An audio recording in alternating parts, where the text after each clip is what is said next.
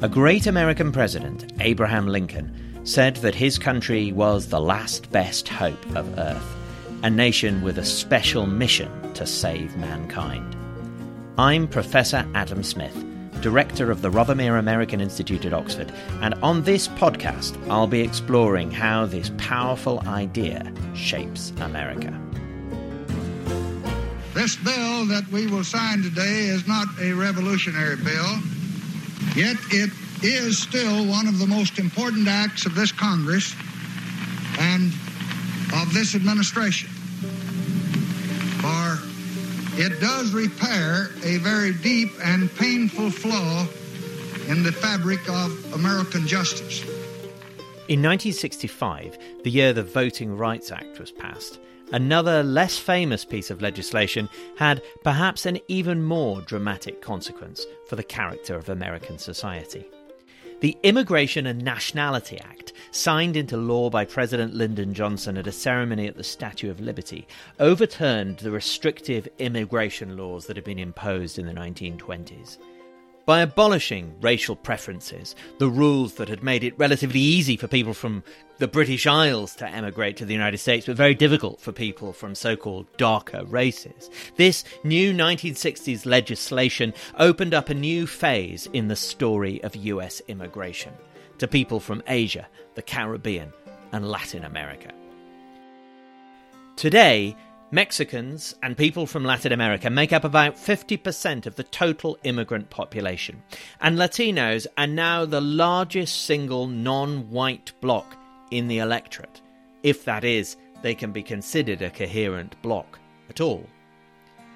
In the early years of this century, one of the axioms of American politics, this was only 20 years ago, was that the ever-rising share of Latinos in the electorate would deliver Democratic majorities.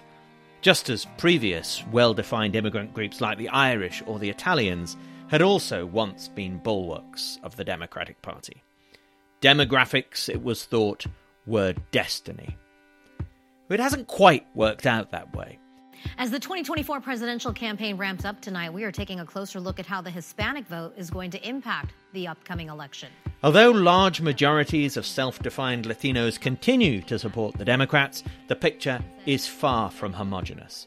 President Joe Biden is trailing former President Donald Trump in Arizona, Georgia, Michigan, Nevada, and Pennsylvania. That's according to the poll. In one much-discussed poll conducted at the end of the last year by the New York Times of 6 swing states, 40% of Latino respondents said they'd support Donald Trump. Hispanic vote is expected to make up about 15% of all eligible voters in this next presidential election. They're a crucial swing bloc in all the crucial swing states. That's Biden's challenge, right? He really needs to do something to get Latino voters and Black voters, too, excited, right, about voting for them. What are you going to do? There is a concerted outreach and mobilization effort from the GOP to Mexican Americans in the lower Rio Grande Valley that yields results. So who are we really talking about when we talk about Latino voters? What binds these 60 million people who are from such different experiences and such different histories? What binds them together? How has their vote mattered in the past, and how does it matter today? I'm Jason Casellas, an associate professor of political science at the University of Houston. I'm also the John Wynant visiting professor in American government at Oxford University, and I work on Latino politics and American government. I'm Ana Sampaio. I'm professor of ethnic studies and political science at Santa Clara University. Ana, let me start with you. When we talk about Latinos, what is this group and how should we talk about them? They are not simply an ethnic group like white ethnic groups or a racial group as we think of other racial minorities. They're somewhere in between. The general idea is that this is a population with a heritage in Latin America, but for whom their identity is directly shaped by their experiences in the United States. So it is a U.S.-based identity, and there are lots of different things that bind the population together. These include things like a mixed race heritage, indigenous, some European, depending on where you're talking about. If you're talking about people from parts of the Caribbean, from Puerto Rico, from Cuba, from Brazil. There's also an African heritage that's often in the mix as well. There is also other cultural factors that bind the population, including language, including English and Spanish. But again, depending on who you're talking, it could also include some French. It could include some Portuguese as well. There's often a religious tradition that runs through the population, Catholicism being the largest kind of binding element in the religious tradition, but that's changing. So, some of the recent data suggests that less than 50% of Latinos self-identify as Catholic these days, where it used to be almost as high as 70%. But two key factors that a number of people point to that help to bind the population. One is this dual colonial history. That is a history that is informed by European colonization that, again, produces a mixed race, produces a kind of displacement. Right, and so then it wasn't that those people came to the United States, it was the United States came to them. And that serves as a powerful factor for the creation of some of the first Latino, Latina, Latinx communities in history. And then consequently, a history of discrimination and displacement in the United States, including things like the perception that they are perpetual foreigners. So regardless how many generations one has in the United States, the sense is that they don't belong. They're not really here on a permanent basis. They have no purchase or claim on a U.S. identity. And these are some of the qualities that have informed what we call a Latinidad, a sense of oneself, a sense of binding in the community. Jason, I'm really struck by Anna's use of the term Latinidad there. That seems to suggest that there's some... So it's as much about an idea of being Latino, that it's about a culture, about a sense of being somehow at odds with, different from an idea of a kind of traditional, in inverted commas, dominant sense of who America is. Would you agree with that? Right. I mean, I think one of the big issues, of course, is that when you look at Latinos, they're coming from all over Latin America, as Anna said. And so what that means is you have people who really identify more with their national origin group. And so if you ask them, how do you identify? Oftentimes, especially if they're first, immigrants who are born overseas, they're going to say they're Cuban or they're Mexican or they're Puerto Rican.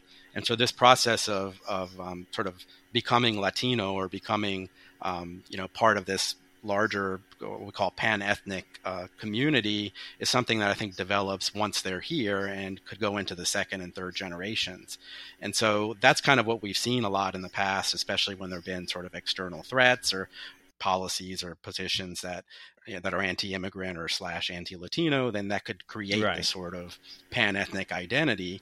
But on the other hand, you also see Latinos have the highest rates of intermarriage with whites. And so many Latinos can choose to identify, as sort of quote unquote white, if their parents are, one parent is Latino and the other one's white, and they can pass, right, as white. Yeah. And so, these are some interesting dynamics that we're seeing unfold now. And Jason, Anna's made this really important point that when we're talking about this group in the largest sense, we're including people who never at any point either in recent generations or long ago made a choice to be in the United States. The United States came to them.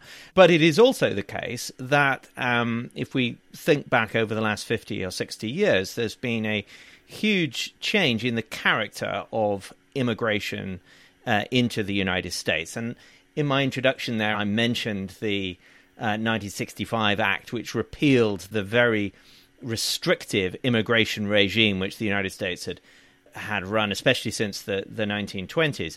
And that year was 1965. It's a significant year, of course, because also the passage of the Voting Rights Act. It really seems to me that 1965 was also pivotal, because up until 1965, the story of race in America had often been spoken about in terms of a binary, a black-white binary. It's become impossible to do that since 1965, hasn't it? Right. So as you say, 1965 was that turning point with the Immigration and Nationality Act, Hart-Celler. And there you see this opening up, or you see really many more people coming from Latin America than before. And so that creates this situation in which you have more awareness of this growing group, right? And if you look at since 1970, you see a dramatic increase in the number of Latino elected officials, right? And it's not just because of growth in population, right? We have to remember that it's also because of the Voting Rights Act in 1965, which really created the conditions by which more Latinos and especially African Americans could get elected to Congress and could get elected to state legislatures.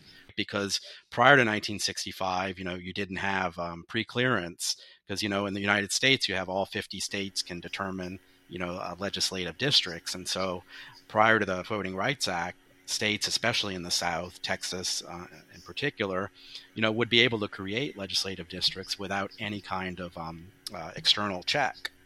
And since 1965, although this has changed very recently, the pre-clearance provision of the Voting Rights Act, which is called Section 5, any changes in legislative districts had to be pre-approved by the Department of Justice or the D.C. District Court. And so since 1965, every 10 years, there's a census, right? And you have redistricting.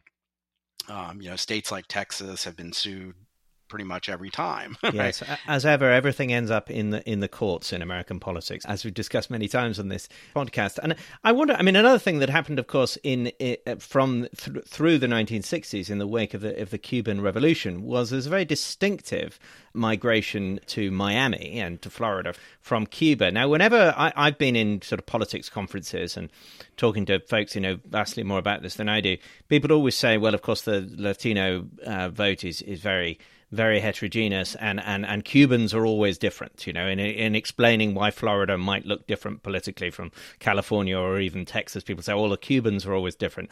Anna, can you sort of, I'm putting a lot on you here, Anna, but can you give us a quick sort of geographical tour of how the picture looks different depending on where you go?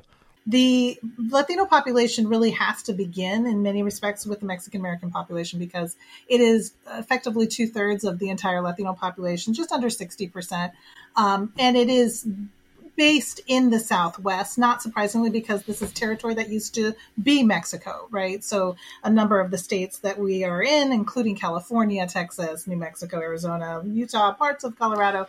And just to interject, Anna, just so that listeners know, but one of the modern world's most successful wars of territorial acquisition was the war that the United States waged against Mexico in the 1840s, which dramatically increased the territorial area of the United States, including bringing all of those territories that you're talking about into the U.S. And that obviously included an existing population. About 100,000 Mexicans who were in the territory of the Southwest that effectively become the U.S. after the 1848 Treaty of Guadalupe Hidalgo.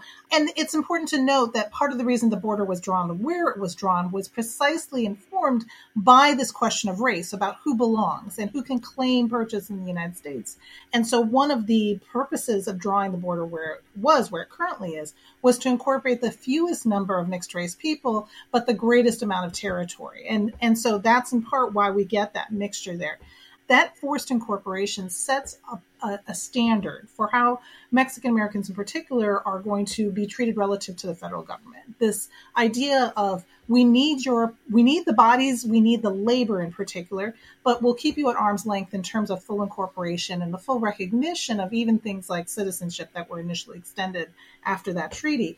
But what ends up in the Southwest is a predominantly Mexican American, and then increasingly after the 1970s and into the 1980s, a large Central American population that's dominated by people from El Salvador, Honduras, and Guatemala. Those three populations, and actually four populations, tend to make up the bulk of the Latino population in the Southwest, disproportionately Democrat. We're talking about somewhere in the range of, voting Democrats, 65 to 75%, depending on the election, the candidate. And Anna, can you sort of position these people socioeconomically? The Central American population, the Mexican population tend to have some of the lowest socioeconomic indicators, some of the highest rates of poverty, lowest rates of home ownership, some of the lowest rates of per capita income or household income. Their experience in the United States tends to look more like the experience of African Americans than it does like whites. And historically in California, Mexican migrant workers were used in the agricultural sector. and were given no rights. And in fact, in the 1930s, I mean, I said at the beginning that you could imagine race relations up until 1965 as black and white, but of course that was never really completely true, especially not in this part of the country. And one of the first things that Franklin Roosevelt's administration did, in fact, was to restrict the ability of migrant Mexican workers to work in California in order to supposedly give those jobs to white folks. It's a double-edged sword, right? Because they've always been a preferred class of laborers, so that there have been even exceptions to some of the most restrictive immigration policies that you've even mentioned. The National Origins Act makes exceptions for workers or for people from the Western Hemisphere, so that there has been an attempt to bar other groups of people from entry, while at the same time welcoming Mexican laborers into the United States. As cheap labor.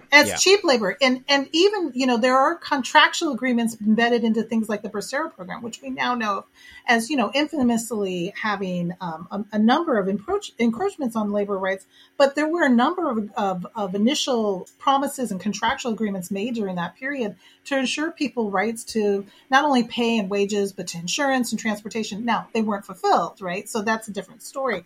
But so you've got a population in the Southwest dominated by Mexican Americans and then Central Americans.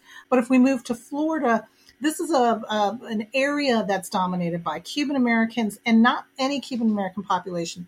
The politics and the cultural life in Miami and Florida is dominated by what we often call the Golden Exile community. This is a population of people, 200,000 plus, who come after the 1959 Cuban Revolution and then the kind of 10-year period post-Cuban Revolution. And they're Golden Exiles because they're bringing a greater level of wealth than others, but also because they're somehow politically privileged, because they are the opponents of Castro, right, who is very quickly presented as being a communist threat in the context of Cold War America. The treatment that they receive at the hands of the United States is unlike any other Latino community. There is a red carpet treatment that results in a kind of incorporation and attachment in the United States and a kind of relationship that no other community coming from Latin America has had. And I think within the racial politics of Cuba, these were the light-skinned Cubans who were able to and wanted to migrate to the United States after Castro's revolution. Right. We're talking about an elite population, both phenotypically, economically.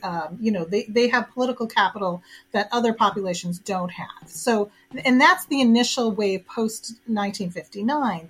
That Golden Exile community that then also gets, like I said, this open arms treatment from the United States that includes not only access to political asylum, but includes also low-income loans, access to favorable, contracts, assistance on housing, assistance on relocation, access to education loans. I mean, Anna, this is not one of the ways in which you were offering definitions of this group at the beginning was their experience of racism or oppression in the United States.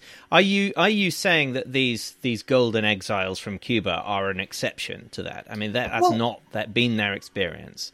I'm saying in this particular moment, once in their arrival, they provide a platform for incorporation that is very welcoming. That's not like other Latinos. I'm not saying once they come to the United States that they don't experience discrimination. They do. Right. But on a different scale than other Latino populations. Now, Cuban Americans are not monoliths, neither are any Latino groups, and that population of Cubans in Florida changes over time, as does subsequent waves of Cuban migrants. So when we get into the 1990s, we're talking about a population that is far more dark-skinned. We're talking about a population that is far more low income. In some cases, it's people who have been released from prisons in Cuba that are allowed to then migrate. That population that comes then to Florida encounters the Golden Exiles in a way that is quite tense, so that there is all kinds of racial tension between those two groups. There is a number of economic tensions. There's political tension over rights. And the Cuban exile community that comes in, the Golden Exile community, ends up associating disproportionately with the Republican Party. Subsequent waves of Cuban migrants do not in the same capacity. There is often a stronger attachment to the Democratic Party or a kind of independent sort of spirit amongst those populations. So it's not a monolith. It's not the universally Republican stronghold that people often paint it as. It's a much more complicated picture. And it's then informed by subsequent waves, including Venezuelans, including South Americans who also migrate to Miami, that also change that mix in Florida. Jason, Anna's given us a brilliant overview there of the situation in California and through your state of Texas and into Florida. What about the places where traditionally immigrant groups across the centuries have always clustered, which of course are urban centers? Can you give us a quick overview of the politics of the Latino population outside of those areas that Anna's discussed? Right. And so I'll kind of pick up with Florida and say a few things and move up. So, as we talk about the Cuban population in Florida, Anna had it right that you had sort of the exiles that came just after the revolution or maybe into the mid 60s were very different than the ones who came 1980 with the Mariel boat lift in particular and beyond, that these are darker skinned people who, in 1980, for example, people who were political prisoners, but also sort of quote unquote undesirables, so religious minorities, gays and lesbians, and so on. And then you kind of move on to the more current moment where Venezuelans are the largest group of immigrants, and of course fleeing the same kind of system that Castro created, but we don't see the same kind of welcoming. And I think that's an interesting contrast, right? But I would say as we think about moving toward New Jersey, one of the things I'd like to mention is that not all Cubans went to Miami. There's sort of a diaspora that's all across the country, mainly in some of the major cities like Los Angeles, Chicago, and New Orleans, but also New Jersey. New Jersey, Union City is where a lot of Cubans settled. And there are many sort of Cuban American politicians that emerged from that area. And they've mostly been Democrats. And so, as Anna mentioned before, yes, most Cubans, are Republican, especially those who were born in Cuba. But that's sort of changing as we see new waves of Cuban immigrants coming, that they're not going to be as strongly Republican. I suppose one thing that I keep on thinking about as I'm listening to you both give this very sort of interesting historical account of the complexity of Latino immigration over the last 60 years and longer is I keep on thinking how similar this sounds to other immigrant groups going back into the 19th century. So the tension between initial immigrant groups and then later waves, and the question of how far they want to integrate into a kind of predominant Anglo-Protestant America and how far they want to change the nature of America in order to seek acceptance, the strategies that they use through politics, the local bases that diasporic communities could form in the United States using local politics as a way of supporting their community and articulating and advocating for their people.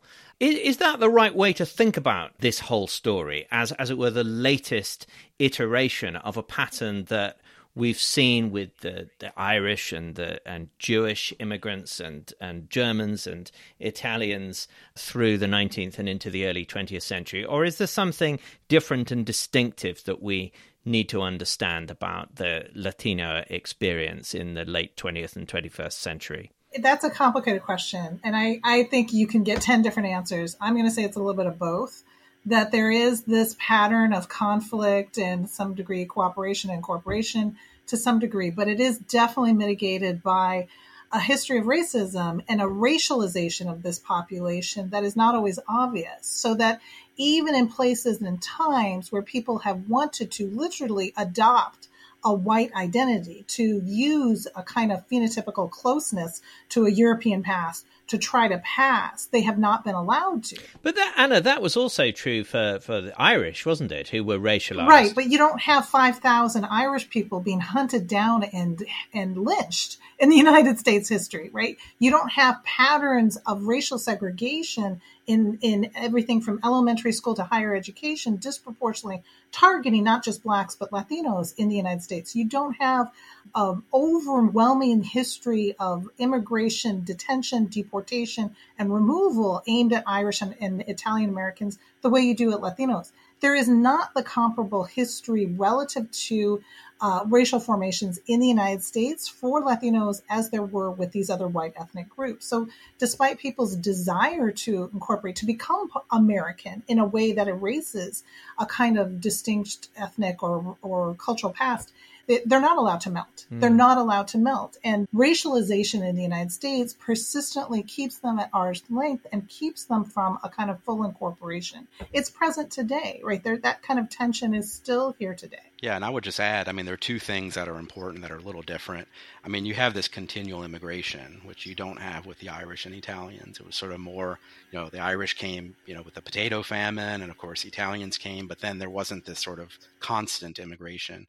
And so I think that reinforces a lot of awareness of this group, right, as being immigrants, right? Whereas with the Irish and Italians, they sort of stopped being perceived as immigrants after a couple generations.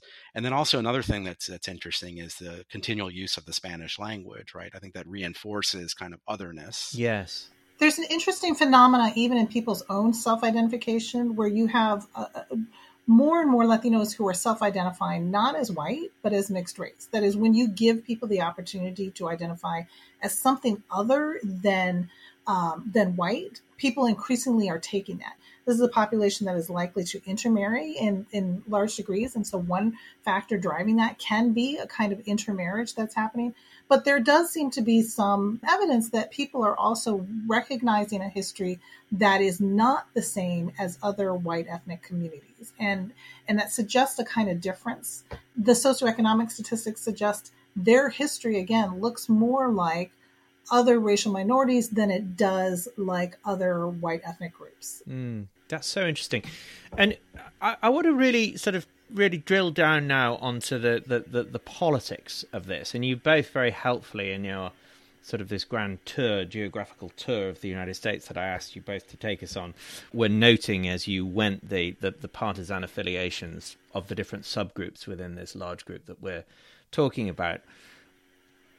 Why was it the case that 20 years ago or so there was this axiomatic assumption, it seems, that the rising proportion of Latinos in the electorate would be clearly and categorically to the benefit of the Democratic Party, to the point where some people, political scientists and some political operatives and commentators, were predicting an emerging Democratic majority that would tip the United States away from the partisan balance, the run of close elections that the United States has in fact experienced. That was once the assumption. Why was that so? Before we get into whether or not it's now true.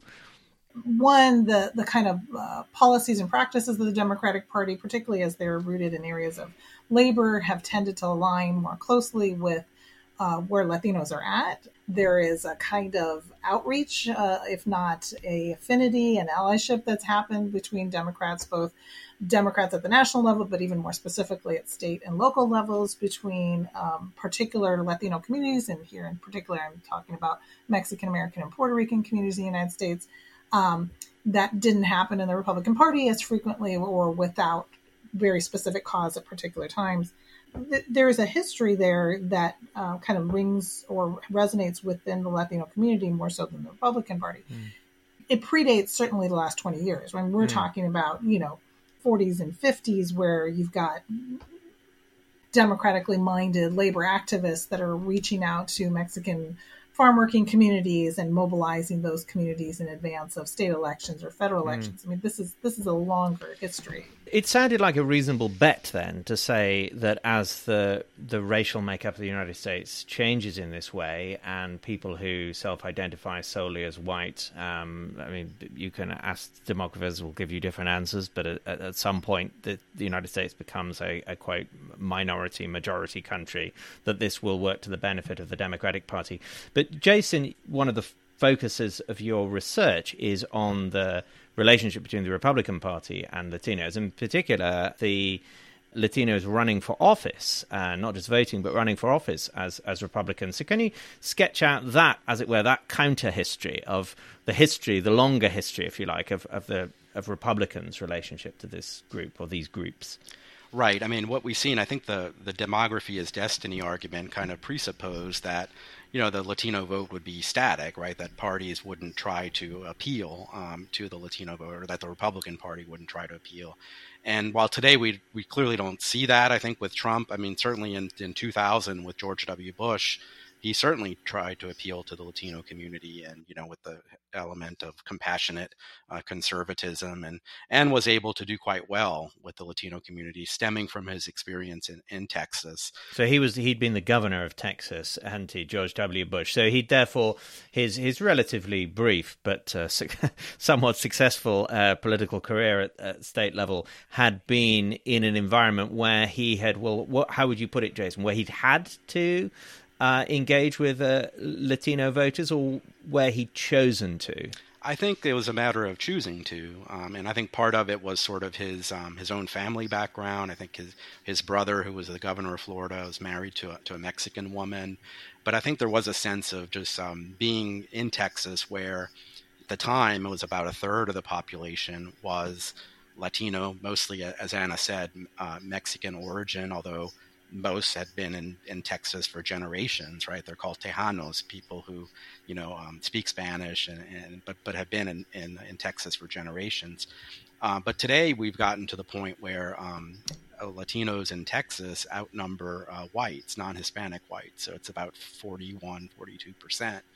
Yet for the longest time, there was a sense in which Texas would turn blue, right? Because of turn blue, meaning turn Democratic, because these are the colors that are used because of this growing Hispanic population or Latino population. And, we have not seen that. I think part of what we see here, Tejanos tend to be from more culturally conservative than Mexican Americans in California. You have a much larger rural Latino electorate in Texas. And so if you look at South Texas, which is traditionally a very heavily Democratic area, in the last few elections, you see there's sort of a lot of movement towards Republicans and not just Trump. Right. I mean, in the 2020 election, there was a movement to the Republican Party in the part of Texas that borders Mexico. Right. To what extent was that about Latino voters even in those border communities, moving to the Republicans? Right. I think what we see there is you've seen a large shift of rural communities. And so there's a big divide between rural and urban communities when it comes to vote choice. And so urban areas are becoming more Democratic, rural areas are becoming more Republican.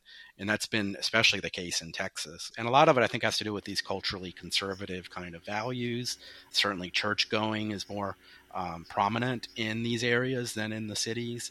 Also, the issue of guns, this gun culture that you see in Texas, which you don't see, I don't think, in California or other places, and this sort of idea that Democrats would threaten to take away their guns.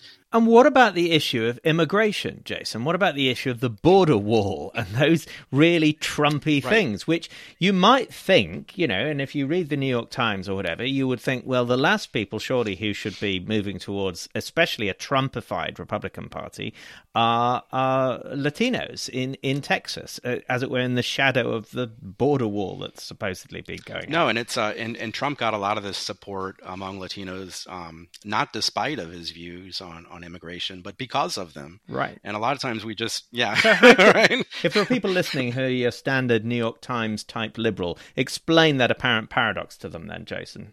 Why Latinos would vote for a Trumpite Republican Party because of their immigration policy, not in spite of it. Right. I mean, I think, one of the things first to remember is that when you ask Latinos in general, which issue do you think is most important, immigration usually is not at the top of the list. So that's the first point.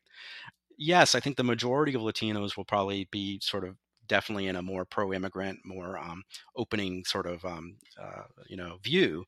But that doesn't mean about 30% or a little more, especially if you look at Texas. These are Tejanos who they've long been U.S. citizens, right? They're not, recent immigrants or may have few family members who are in that category. And so they may see that if they live on the border, many are talking in the sense that they see the border as out of control and they want to see sort of more restrictions or more order in the border. And even if you look at some Democratic congressmen like Henry Cuellar, who represents one of these districts, a Democrat, a sort of a moderate Democrat, he's been sounding the alarm about this, about how too much immigration in his area, in his border area, has had a detrimental effect on the citizens living there. This tension between newly arrived and natural born is a long-standing tension, and it exceeds this moment in 2020. It exceeds Trump. There's been a long-standing tension within the larger Latino community, as within other communities as well, between people who've been here for generations, who have some political capacity or even economic capacity that they're seeking to protect or defend, and the perceived tension, in some cases even threat, borne by newly arrived immigrants.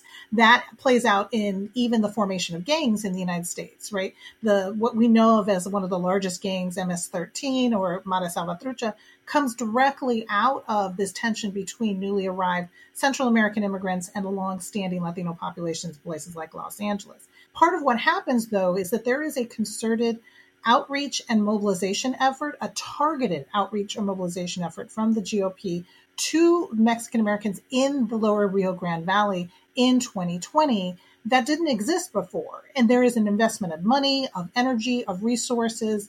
There is a mobilization that yields results. It's not surprising.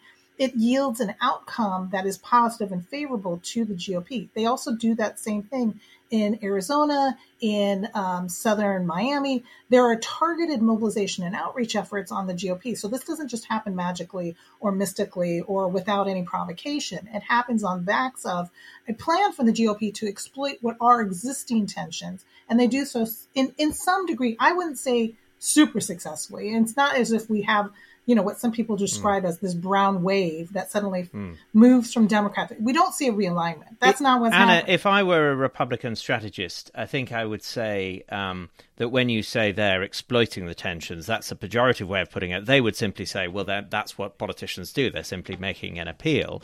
But I suppose what I would also say if I was a Republican strategist would be a lot of these groups of people who, under this umbrella Latino, are surely natural conservatives. You've emphasized the historic importance of Catholicism, the importance of the family, their concern about order. Jason's talked about gun culture. And why wouldn't, let me put the question to you this way, Anna. I mean, if you were a Republican strategist, why wouldn't you be super optimistic over the next 10 or 15 years about the prospect of making big gains with this, at least with some important subgroups within this Latino population? I absolutely agree that there is a potential, and there is a lot of ground. Priebus had said this as well. There's a lot of ground for the GOP to make in Latino communities. Completely believe that should be true. However, I don't accept the premise that they are natural conservatives. That this is a very complex population. So even where there is a large Catholicism and a large religious tradition, it is mitigated by things like gender. So that, people tend to believe, the Latino population is disproportionately opposed to reproductive rights and particularly access to contraception and abortion. That's not true for Latinas. That's just not true. It has not historically been true. It is not true in the contemporary. Latinas tend to be quite progressive on these issues, and yet they get painted with this kind of monolithic brush that just does not manifest. And so it is possible for people to have an attachment to certain cultural traditions and yet have a political reading that is different from what we might expect, right? And so just because there is a Catholic tradition does not displace what is a history of hostility. And most Latinos, the largest group of Latinos surveyed will say that on issues of immigration and access, the Republican Party not only is out of touch, they are hostile to Latino population. And if that perception is making the day, then the efforts towards outreach and mobilization, and even more specifically incorporation, are going to be an uphill battle. In the 2024 presidential election, which obviously all our attention is for whether we like it or not, is going to be dragged onto kind of looking at what may be a pretty appalling spectacle of the coming months as we look towards November 2024. Where should we be looking in order to understand the way the Latino vote is moving in terms of where it's going to have the biggest impact? Which are the swing states where the Latino vote is going to matter most? Yeah, I think Arizona would be one to look at, and Nevada. So these are the two states that went for Biden in the last election, and they were really close, obviously. And in Arizona, Democrats did really well there in the last election, of course, electing Katie Hobbs, a Democrat, as governor. Against Carrie Lake, who was a very Trumpy Republican. And then in Nevada, however, it was kind of interesting in the last election where they elected a Republican governor, but then we elected a Democratic senator who was Latina, actually. And so I think in Nevada, what we're seeing, the polls seem to show that Biden is sort of having some trouble there. And Arizona, because it's a close state, Nevada seems to be a place where Republicans are polling a little bit better. But again, as we know with the presidential races, it doesn't take many states, right, to change the outcome. And so those are areas that I would look at. New Mexico has seemed to sort of go into the Democratic column in the past few races. Bush won it by like 300 votes or something in 2000, but that's a state that I think has gone into the Democratic column.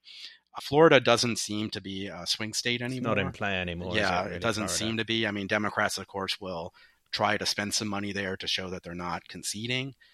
But that's one that I think they probably won't spend a lot of effort in. Anna?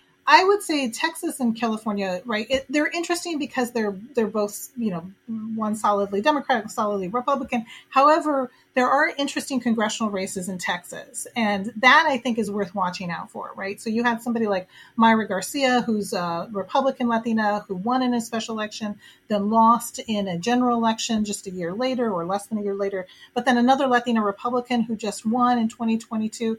And you've got you actually have a number of Latina Democrats who are running in races, either open seats or contesting incumbents. So Texas, I think, is an interesting place to watch, not necessarily for a national vote, but for individual cases. I would put Colorado on the list as well. Colorado had been historically red and has, consistently run blue, but is also a state that has some fluidity, much like Arizona and Nevada. About 24% of Latina candidates who ran in the last election came from non-traditional states. So there's a growing population of a small but a critical mass of Latinos who are coming from states where we wouldn't traditionally think of as being a kind of Latino-centered area. And these include places like Wisconsin and Georgia.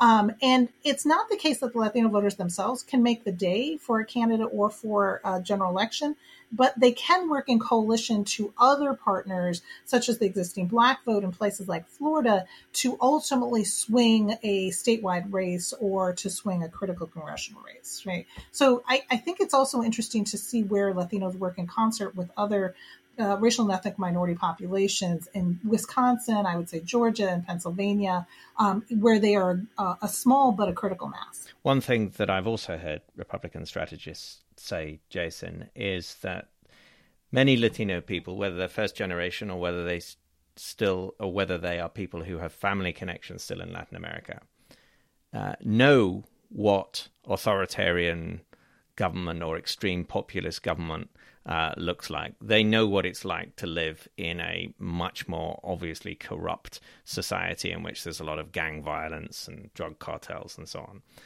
And so they are, as a group, Republicans might say, especially susceptible to the American dream, to the individualism of the American dream, to the kind of the appeal that the United States is a place where supposedly anybody can make it if you just get government off your back.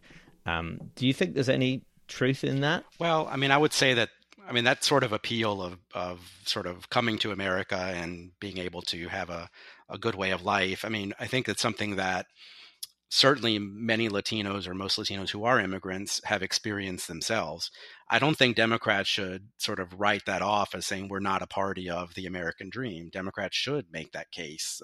That's Biden's challenge, right? He really needs to do something to get Latino voters and Black voters too excited, right, about voting for them. What are you going to do, right? And not just sit back and say, well, they're not going to vote for that guy, so let's just wait, for them to come to us. No block of voters should be taken for granted. I mean, I think that's something we can all agree with. Right. And to the extent that Republicans are trying to reach out and making inroads, it should be a good thing for Latinos, right? In the sense that would hopefully lead to Democrats sort of making an effort. I mean, I think one of the reasons Republicans hadn't done so well in South Texas is that they weren't running candidates, right? And as Anna mentioned, they're starting to run candidates. And so if you weren't playing the game, you're not going to win. And now they're playing the game, so they're going to make some wins, right? Some people can perceive that as this huge movement, and I don't think it's that, but you have to kind of start somewhere, right? And that's what they're doing. Last question: Are we gonna see a Latino president within the next 10 or 15 years? And if so, who do you think it's going to be? I mean, my guess it'll be a Republican in the same way that, we have sort of already on the Republican side, Rubio and Cruz ran for president against Trump, and of course they lost. So those were two who almost got. Certainly Cruz almost got. He was the last man standing, right, against Trump in 2016. But I think the idea is on the Democratic side, it could be the sense in which if Democrats perceive that Republicans are making inroads with Latinos, then it would behoove them to think about a vice president, right, who is Latina in particular. And there's a great bench there. I mentioned the senator from Nevada, right, who's a Latina in the Senate, would be kind of, I think, a smart political move. Anna? I probably have less hope than Jason that it's going to happen at the presidential election level. I think it's more likely we're going to see Latinos as, say, governor of California. I think that it's more likely we're going to continue to see a growth among the Latino electorate at the state level, and then these kind of statewide races that are really critical. I mean, we've never had a Latino governor in California. Which is pretty remarkable, really, isn't it? It's a Latino state, right? And yet we've never had it. And so, I think that I'm more likely to see those kind of inroads being made, and then an increasing capacity at the national level.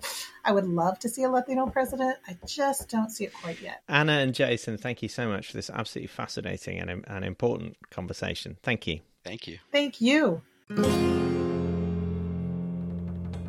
I was talking to two experts on Latino politics in the United States, Ana Sampaio of Santa Clara University in California and Jason Casellas of the University of Houston.